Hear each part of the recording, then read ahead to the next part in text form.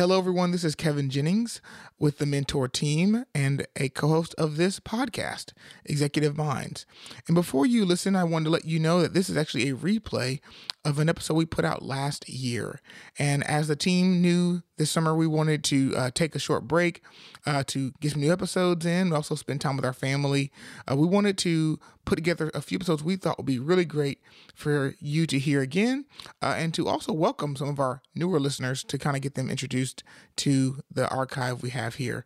And so we hope you enjoyed today's replay of the Executive Minds podcast, and subscribe because we have new episodes on the way. Enjoy. Welcome to the Executive Minds podcast, turning good intentions into reality in your career, business, and life. Here's your host, Shane Benson. Michael, thanks for being on the podcast today. This is awesome. Yeah, thanks, Shane. Thanks, David. Good to be with you guys. Yeah, I've got David Farmer next to me, so we're gonna thank you. Jump into some content here. Michael has done an incredible job over the years of not only running companies, but helping other leaders grow their leadership.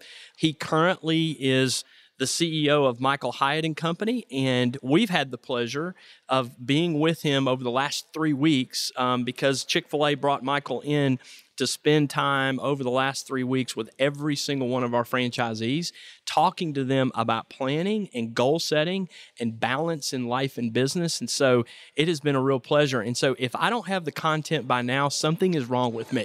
And Shane, he was the only person outside of Chick-fil-A that got to spend time with our operators. So yeah, it just speaks to what I Chick-fil-A feel so think. honored. Yeah, Man. it's warranted. The response has been terrific, and it's been so well received. I just couldn't imagine not spending some time. So thank you and being gracious with your time to spend some time with us after all this is over to just kind of talk about the content that you've been delivering so that other listeners could hear this and be more attuned to what balance looks like in their life and in work. You start the conversation by talking about the double win. Talk about that. Yeah, so I had this experience where 20 years ago, I got appointed to this position that was kind of a lifelong dream, which was to be a book publisher, to be the publisher of one of Thomas Nelson's 14 divisions. But I discovered soon after I got into it that division was dead last in every important metric: revenue growth, margin. What a great place to start. Oh, it was. And I thought, what a gift, because I can't screw it up. So Shane understands that. He's the University of Tennessee football fan. That's kind of where they started. There we go. We did not have to go there, David, this early. It's Would you all please let looking up, Michael Shane. talk, please? All right, here we go. So the CEO of the company asked me how long it was going to take me to turn the division around. I said 3 years. Long story short, we worked like crazy, my team and I. We turned it around in 18 months. We were first in revenue growth, first in margin. Team morale was great. I was elated. The hard work paid off. But I went home and I took this huge bonus check that I got, which was more than my annual salary. I thought my wife, Gail, was going to be thrilled. But as I walked in, she was a little bit less than her enthusiastic self. So after I told her the news, she said, we need to talk. She took me into the den. We sat down. And boy, I knew it was one of those, kind of come to Jesus moments. And she said to me, look, you're never home. And she said, your 5 girls, I have 5 daughters, need you. And she said, even when you are at home, you're not really here. And then she started crying when she said this. She said, honestly, I feel like a single mom. And I mean, that was just like a gut kick. And I really wanted to defend myself because I think, I'm doing this for you, right? I mean, there's a million and one ways we justify this kind of thing. But I knew she was right. And what I discovered was that even though I thought I was succeeding, it was a false summit. And there was a whole other part of my life that I was ignoring, which was my health, honestly, and my family, those two things in particular. And so I started asking myself the question. I mean, I felt like I was facing this impossible choice. And this is what I talked about the last 3 weeks here. This impossible choice where on the one hand, I could just hustle harder and hopefully get to the place where I'd have more time. And a lot of people deceive themselves into that. Or I thought, maybe I just need to intentionally cut back my professional life, throttle back my ambition. And I thought, what if I didn't have to choose? What if I could win at work and succeed at life? And that really sent me on a quest, which I've been on for the last 20 years. Well, I think, too, you make reference. I love the little phrases that you use, but you call it the hustle fallacy. Yeah. This idea that working harder can actually work. Sometimes that's not true. Well, and it's not. And unfortunately, there are a whole lot of very popular authors and business speakers out there who are advocating hustle. And they're having a huge impact, especially on young entrepreneurs with young families. And they have no idea the wake that they're leaving behind. You know, the damage that's being done to people's health, that's being done to their family life. It's just not sustainable. And there's a better way. You know, hustle is the hard way to do it. Well, and what's so true, what rings true to me is I think everybody that's out there listening, at some point in your life, you've felt like this. You know, there's like this trade-off, and you're trying to figure out the trade-off and how to swing from one area to the other. And what I love is over the last 20 years, you've actually developed a model, a 4-step kind of plan that allows people to, or system that allows people to leverage the two and to actually be successful at home and work. Yes. So can we jump into that plan? Totally. A little bit? That'd be great. So you call it the 4-step system, and there's 4 elements to that. Maybe we could just jump into each one of those over the course of the next 20 minutes. Yeah, so step 1 is plan. And this is like counterintuitive because instead of hustling, I'm asking people to actually stop, to hit the pause button and to take a deep breath and say, what do I want for my life? What's the trajectory of what I'm doing now? Where is this all going? And for most of us, if we're honest, we don't like the outcome because nobody ever drifted to a destination they would have chosen. You end up drifting to bad places when you're not intentional. So I talked about with the Chick-fil-A operators about the importance of vision, you know, of getting crystal clear on what you want, you know, 3 to 5 years in the future, but not just in your work life, but in all the major domains of your life. So your marriage, what do you want in your marriage? What do you want with your health? What do you want with your hobbies? What do you want with your finances? But to get crystal clear, to reduce that to writing and to state it in the present tense, I think is enormously helpful. Daniel Harkavy and I wrote about that process in our book, Living Forward, but it's about developing a life plan. Well, you describe, and I love this, you describe a vision as stand in the future and describe a better, more compelling reality. Yes. I love that. So stand in the future and begin to think about or describe a better, more compelling reality. You have been paying attention. That's awesome. Yeah, I love that. Yeah, so the idea is transport yourself to the future, and I don't care how far you are along or how well you're doing. The truth is you can always do better. So I've been married for 41 years. I have a great marriage, but it's not as good as it's going to be next year. And it's not as good as it's going to be in 3 years or 5 years because I'm committed to growing that relationship. Same thing is true for my health. I'm 64 years old. I feel like I'm in the best health of my life. And it's not just my subjective opinion, but I get rigorous medical tests and all that stuff, but I'm not as in good a health as I'm going to be in 5 years because I'm paying attention to that stuff. But it all starts with a vision. And I think that's what is often lacking. Now, if you're listening to this podcast, I think oftentimes you find yourself, we've used this methodology before. We talk about SMART goals or smarter goals. Yes. You reference that, but there's a nuance to the way that you build out this strategy. And so, you know, SMARTER stands for specific, measurable, actionable, but then the R, which typically means realistic, you changed that a little bit. I did. And this was based on the best goal achievement research that's been done in the last 20 years. And what you'll find is that goals that are realistic do not really compel your best thinking. They don't ignite your imagination. They don't really motivate you to work toward them. The goal has to be risky, which means it has to be in your discomfort zone. Mm. And the reason you know, or the way you know that a goal is in your discomfort zone is you feel uncomfortable. You know, so you're going to feel some fear, some uncertainty, or some doubt. If you don't feel that when you're setting a goal, if you think, oh, this is a slam dunk, I've done this before, I know exactly how to do it, that's not risky enough. That's going to bore you too quickly, and you will likely not achieve it. So the goal's got to be risky. But while it needs to be in your discomfort zone, it can't be in your delusional zone. Mm. That's good.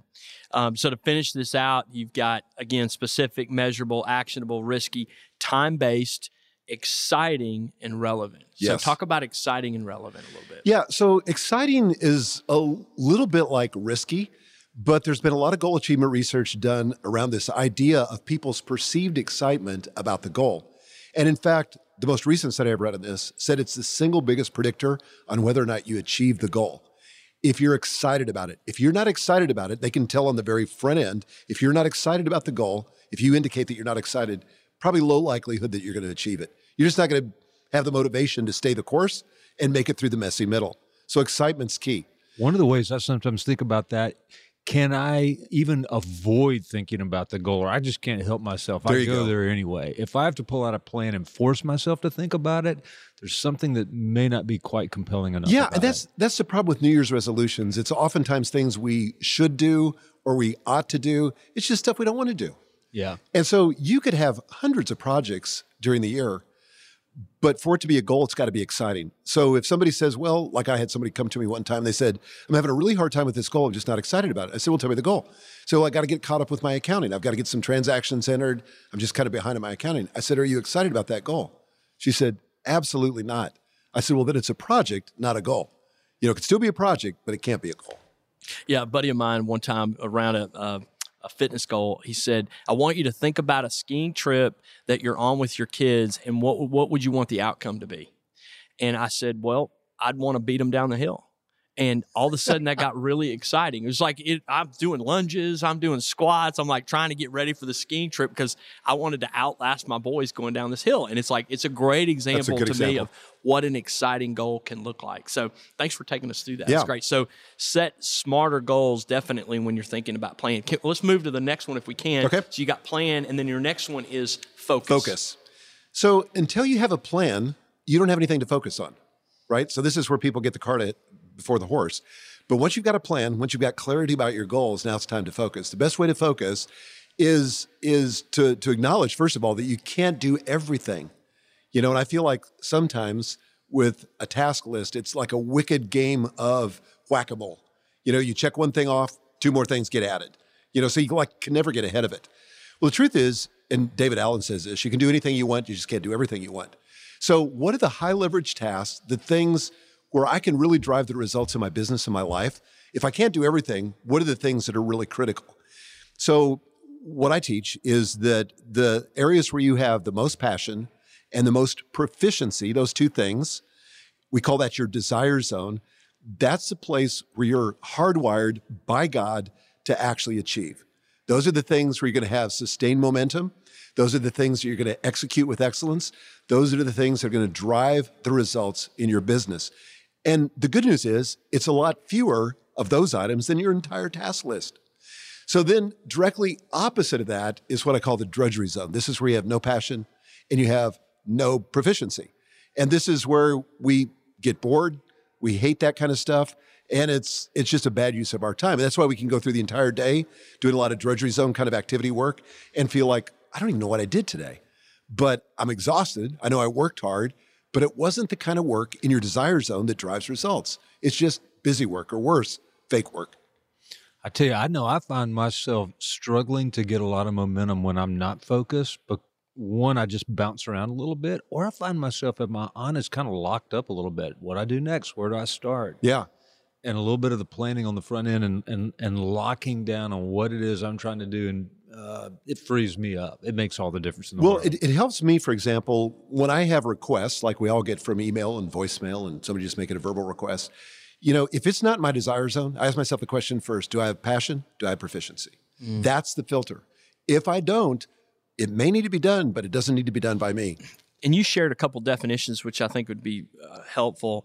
When you talk about passion, you talk about what you love to do. Yep. And when you talk about proficiency, I love this. You talk about what you're good at and how does it get you results, I think is how you said it. What drives results. What drives results. So not only you've got to be good at it, but it's also got to drive results. It's like me, I love to sing. And I sing a lot in the shower. I sing a lot at home. I just can't make any money at it. That's exactly I'm right. not proficient at it. Yep. And I may be passionate about it, but I'm not proficient at it. So I've got to find those things, the intersection of where passion and proficiency kind of connect. That's right. Is that desire zone. And for most people, it's a handful of things. Yeah. So for me, it's 3 things. If it's not one of these 3 things, I don't do it. So unless it's creating content, delivering content, or really focus on vision for the future of my company, I don't do it. Somebody else on my team, it goes to them. Good. So I stay in my lane. So in order to do that, once you figure that out, then you got to execute. Yes. So we've already talked about how to plan, how to focus. Now let's talk about how to execute. So I think this is where the rubber meets the road right Totally. here. Yeah. So talk about your 3x3 achievement system, because I think that's a game changer. Yeah, this is a game changer, and execution is hard. I think everybody that runs a company would admit it's hard to get execution to happen. And I've been a part of so many strategic planning retreats where, we develop this amazing plan, come back to the office, put it on the shelf, and it really doesn't inform our daily actions. So the key is to link those things together, sort of that vision, those smarter goals with our daily actions. And we do that with the 3x3 achievement system, which means, first of all, 3 quarterly goals. Now, this sounds like an impossibly small number of goals, but the truth is, and I learned this from Chris McChesney and his friends at Franklin Covey in the 4 disciplines of execution, you've got a whirlwind of activity that you're already trying to maintain. That commands most of your attention, most of your focus, most of your capital, right? So a goal by definition is going to be something outside the whirlwind. It's a new initiative, a new improvement, something that you have to limit in order to multiply your achievement. So the best goal achievement research says that 3 and no more than 3 goals per quarter. That's a combination of personal and professional. So identify those first. So just to get down in the weeds a little bit, I might, at a certain quarter, I may have 3 professional goals or 2 professional goals and a personal goal. That's right. Or 3 personal goals, but it's the combination of those 2. Yes. Things. Okay. Do you have a recommended number? No, I don't. Like sometimes in the summer, for example, when I take my annual sabbatical, I take 30 days off every summer, then I may have 3 personal goals for that quarter. But I would say there's a whole methodology we have for the team implementation of this so that it cascades down through the organization. So we will have 3 top level goals for the company, but I'm maybe the owner of one of those. You know what I'm saying? Yes. So somebody has an owner, so I don't have to own those top 3. So yeah, it starts with the 3 quarterly goals, and just to narrow your focus there on those 3, then 3 weekly objectives. So we advocate and teach, and it's baked into my planner, the Full Focus Planner, the idea of a weekly preview, where a part of that process is to identify 3 objectives for the coming week. So in other words, of all the things that you could do, not all things are created equal. Some are going to drive results. Some are going to be related to goals. Some might be busy work. Some may be things that other people request that have really not a lot to do with what you're trying to accomplish. So what are the big 3? The big 3 that if you could accomplish these, you would finish the week and say, that was a win. And I think the principle there is, similar to the 80-20 principle. You may have, on average, 15 things that you're working on in a given week. But that's right. If you leverage the 80-20 principle, you go, hey, those 3 will have the greatest impact on the overall success of your week. Which brings us to the daily big 3. Okay. So this was a game changer for me. It's profoundly simple. In fact, I would say deceptively simple. But the average person, people who use task lists, the research shows, have 15 items on their task list in any given day.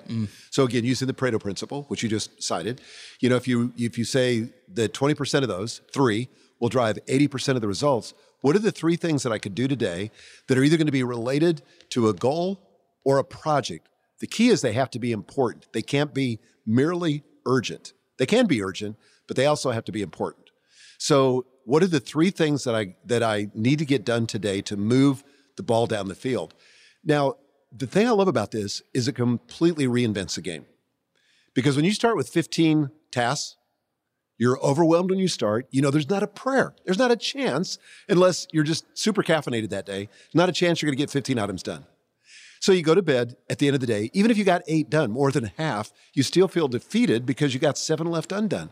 That's not a way to start or end your day. Well, and you might be able to sustain that for 4 days, 5 days, maybe a week, but you cannot maintain that for long periods of time. And I'll tell you what, I don't like feeling like I'm losing all the time. Yeah. I want a game where I feel like I'm winning because I show up in a different way for myself, for my family, for my employees when I feel like I'm winning. And they do too. So that's the 3x3 achievement system. So 3 goals, 3 weekly priorities, and then 3 daily tasks. Can I ask you a question about that, Michael? Can. The 3 quarterly goals, do they ladder up to a longer term, like we talked about 3 to 5 years a moment ago? Do they feed into a 3 to 5 year goal? Yeah, so for example, milestones in effect towards something even bigger? Yes. So for example, in my company, we've just gone through a couple of weeks of strategic planning. We didn't do it every day for 2 weeks, but we did a process for the last couple of weeks. So we start with the vision. What is it where do we see ourselves in the next, we use 3 years as a time horizon. That feels about right for our kind of business. And then we ask ourselves the question, what are our 3-year goals and what are the milestones? And then with the focus on now that we got the strategic plan done, and it's a lot more than that, but then it's the annual plan. So then we're going to have 12 goals for the year, and those are going to be broken out 3 per quarter. That's good. Oh, that's great. Super helpful. We were talking a little bit before the podcast. You're not the person who, like the landscaper whose yard does not look good. You are obviously practicing what you're preaching because you're generating enormous growth in your business too. So you're exhibit A. Well, thank you. Yeah, we grew 62% last year. In the last 3 years, we've been on the Inc. 5000 for the fastest growing private companies in the U.S. But I see my business as a lab. Yeah. And my rule for my company, I said, we do not export anything that we're not using or that hasn't worked for us. So our clients cannot be our guinea pigs. We're the guinea pigs. So it's got to work for us first. Great. Well, and that's a great transition. So we've talked about plan, we've talked about focus, we've talked about execute, and this is a terrific way to kind of cap the four, this ability to scale. You think about your business and where it's gone, but you think about it as an individual, this ability to scale, I think is so important. Talk a little bit about the power of delegation and what that is and what that isn't. Well, sometimes when people hear the word scale, they're not quite sure what we're talking about. We're just, it's just kind of the buzzword now for growing, right? It's not a reptilian thing of losing your scales, but it's growing. And so you can't grow your business, you can't scale your business unless you can scale yourself. So far, technology does not make it possible for us to clone ourselves. So the next best thing we can do is delegate. But the problem is we encounter immediately when we start delegating a lot of obstacles. And I talked about 3 mistakes that leaders typically make in delegation. One is they hesitate. They just don't do it. And the reason they don't delegate is because they have these limiting beliefs about delegation. And it shows up in one of 3 sentences. First of all, the first one is, if I want it done right, I've got to do it myself. And all of us have thought that, right? The second one is, it takes longer to explain how to do it. I might as well just do it myself. The third one is, I can't afford to hire that additional team member. I guess I'll have to do it myself. And as long as myself is the end of those 3 statements, then you're basically stuck with yourself. Your business is capped. It will never grow beyond you. So we have to develop the motivation and the technology and the wherewithal to be able to overcome that hesitation. The second mistake, though, people make is they abdicate. So they are overwhelmed, like we were talking about before. They dump and run. They basically assign something to a subordinate with very little expression of what they expect. There's no progress monitoring. And then they're shocked when the project is not met to their specifications, which, oh, by the way, they didn't take time to articulate. And so then that's when people start thinking, I just need better team members. No, you need to articulate what it is you expect. That's good. And so people can't read your mind. And unless you're explicit, and by explicit, I mean writing it down so you can have a conversation about the expectations and why it's important and all the rest, you're not going to get the results you want. The third mistake is to suffocate.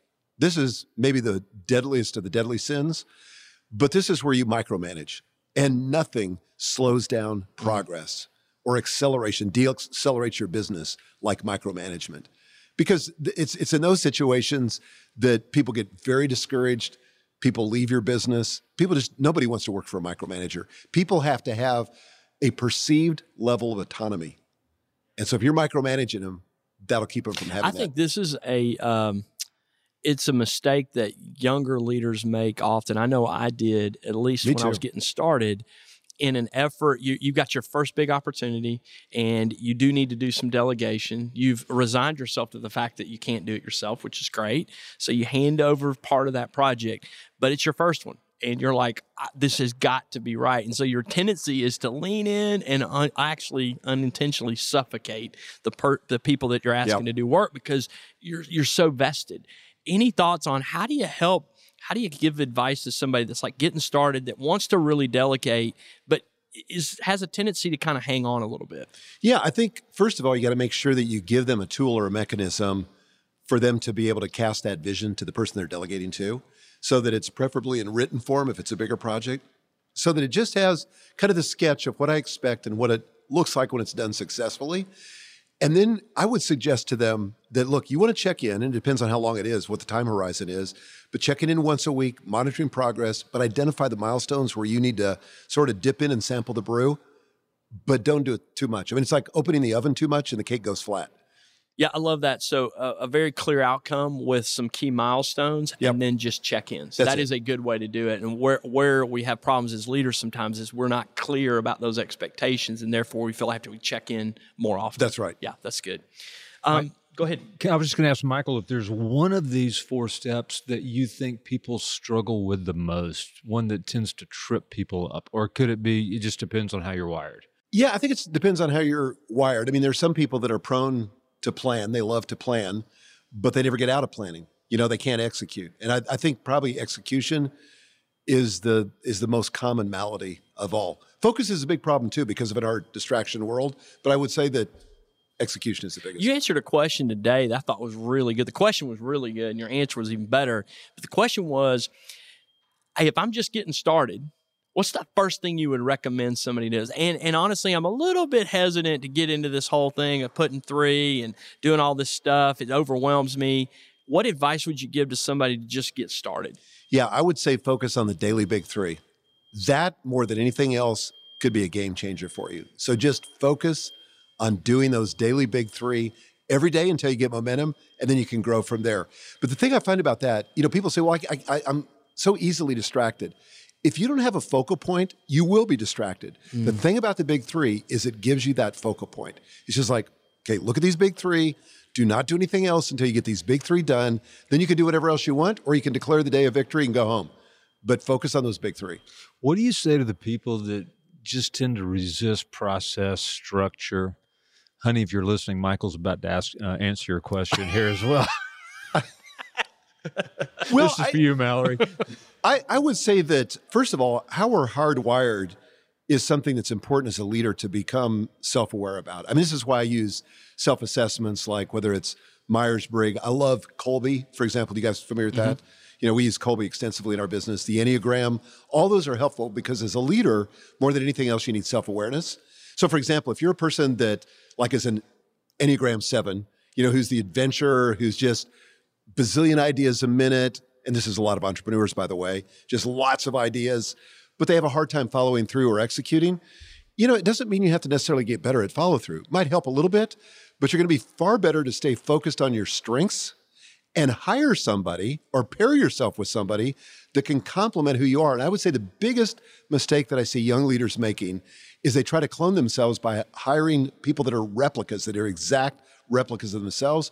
Worst possible thing you can do. You want people that are different, people that complement your strengths, complement your weaknesses. That's when it works best. Yeah, I think that's been true in the history of Chick-fil-A. Is Truett had a phenomenal leader that complemented him well. Dan Cathy, Tim Desopoulos today, same type of thing. Yeah, they've done a really good job of delineating between where I feel the most desire and where I feel the most drudgery. And it's complementing yourself in those 2 areas for sure. It's like, let me focus on what I love to do and get other people to focus on the stuff that I don't like to do. And to your point, I mean, I think this is really helpful. If you're not naturally wired to do this, find somebody that is, because as leaders, we do like accomplishing goals. Right. We may not necessarily have the right systems in place to do that, but there's nobody out there that doesn't like accomplishing a goal. So surround yourself with people that can help you do that. That's right. Yeah, that's great. And, I find leaders, they can do it, but they may not do it at the level of someone else.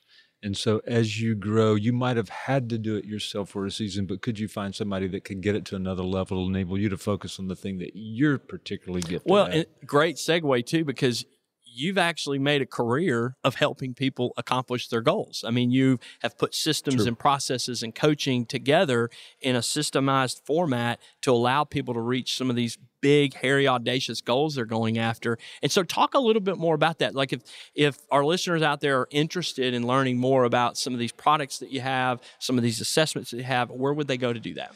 Yeah, I would say a couple places. I've written a couple books on this. So my most recent book is called Free to Focus, and it's all about productivity, and it's a lot about this thing that we call the freedom compass with the desire zone and the drudgery zone. And there's 2 other zones that are important too that we haven't had time to talk about in these sessions. But the other book is Your Best Year Ever, which is my book on goal achievement. In addition to that, I have a coaching program for people that really want to go deeper and want the accountability and want to be sort of have their feet held to the fire. And we're not holding their feet to our fire, but to what they want to accomplish and to help them accomplish their goals. We've seen phenomenal results. Our average client sees their business grow 67% a year in the first year. Wow. Buckle your seatbelt. Yeah. But in addition to that, the average client gets 11 hours back a week. Ooh. So that's kind of our promise. How do you achieve more by doing less? That fascinates me. So if I'm out there and I'm listening to this podcast, when should I get started?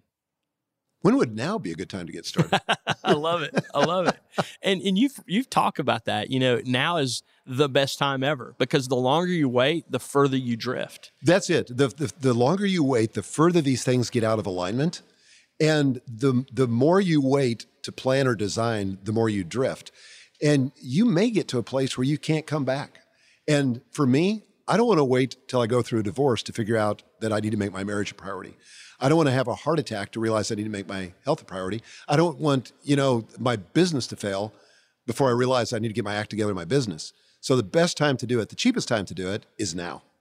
Well, and we're in a season right now where it's a great time as you think about coming into the back half of the year, the fourth quarter of the year. It's a great time to set aside some time, create some margin in your schedule to at least begin thinking about these things. So maybe take this podcast, re-listen to it, begin to think about it. And then if you're interested in some resources, where could they go specifically? Your website, how would they go to get maybe some resources? Yeah, the best place to go for everything related to me is just michaelhyatt.com, and that's Hyatt like the hotel with Hyatt. Our coaching program is at businessaccelerator.com. Fantastic. Well, Michael, I can't thank you enough. This has been awesome. What a great, powerful 30 minutes to just get to spend time talking about our plan, balance in our life, and how can we be successful in both areas of our life. So I just want to say thank you. On behalf of Chick-fil-A, thank you for investing in all of our franchisees over the last couple of weeks. But most importantly as well, thanks for investing in listeners across the world as they listen to ways to improve themselves. Absolutely. Thank you, guys. Yeah, it's been a treat. I've listened to your podcast, read your books, so you'll love to be able to just get face-to-face and hopefully introduce some new listeners to all the phenomenal content you've got. Well, thanks. I'm honored. All right, y'all. Until next time, we'll see you back on Executive Minds. Thank you, Michael. Appreciate you. Thanks for listening to the Executive Minds podcast. We hope it's helped you move from go-getter to difference maker. Be sure to subscribe on Apple Podcasts or follow us on Spotify. For more show notes and helpful resources, visit executiveminds.co. That's executiveminds.co.